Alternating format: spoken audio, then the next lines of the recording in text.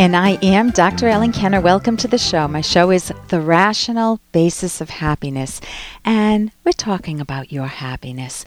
When have you last woken up in the morning and felt good about yourself, good about the world, good about things that you're about to do that day, and felt that settled feeling?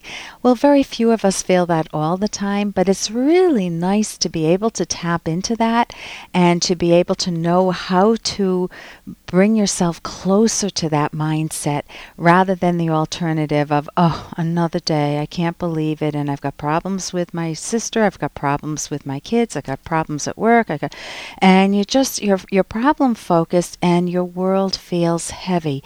How do you deal with those problems? Because they don't evaporate, I understand that. How do you deal with them in a way that can still preserve and highlight, emphasize, underscore the better things in your life? I'm Dr. Ellen Kenner, and here is a question from Kelly. It's a question about sexuality, and see what your gut response is. Hi, Dr. Kenner. I find it difficult to be sexually intimate with men I am serious about. This has stopped me from being able to form relationships because I push them away.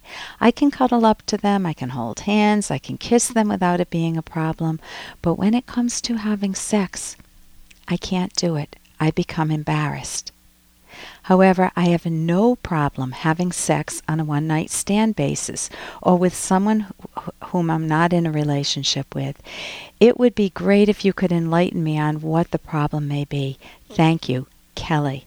So I can hear the problem. Why are you pushing away men that you are attracted to, men that you want to have a long-term relationship with, potential lifetime partners? And why do you respond so freely with men on one-night stands, men that you don't value as much?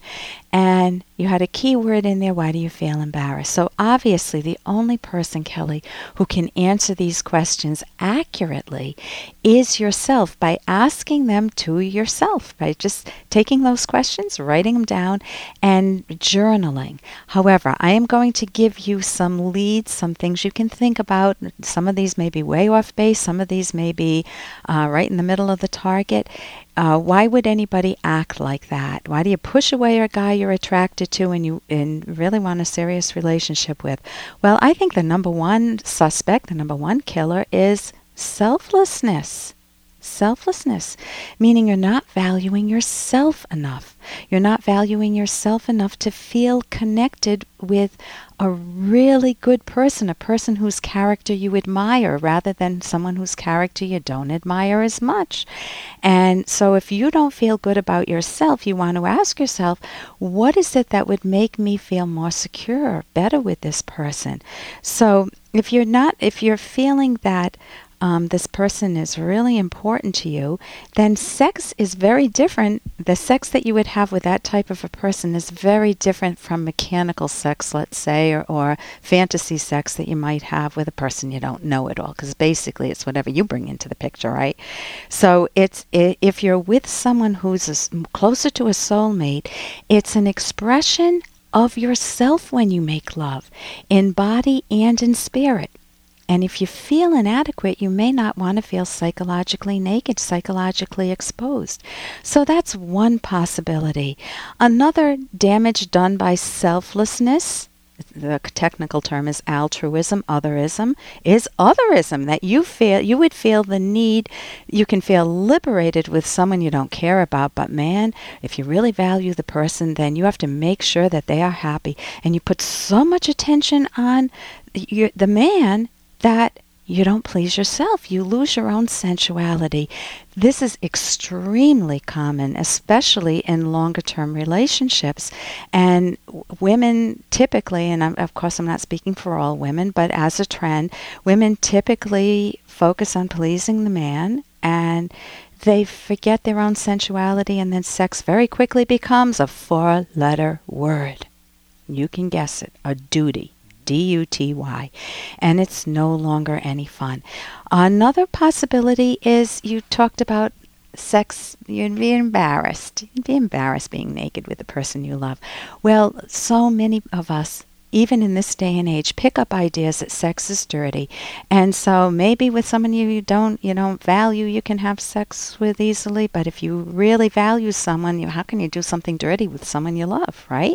So you may have that idea that, well, it's okay to love the one you're with, kind of indiscriminate love, but you don't ever have sex with someone you genuinely love. If you've got those type of ideas bouncing around in your head, man, Kelly, you want to challenge those. You want to be able to have sex with the one you love and feel aroused and feel sensual, and your partner feels sensual too, and man, that's a win-win, and that's hard to achieve, but it's certainly possible.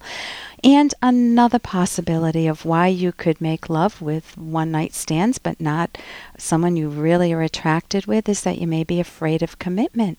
And maybe your parents had a bad divorce and you fear the same, or maybe they're in a sexless marriage and they're very unhappy and you're afraid of going that route.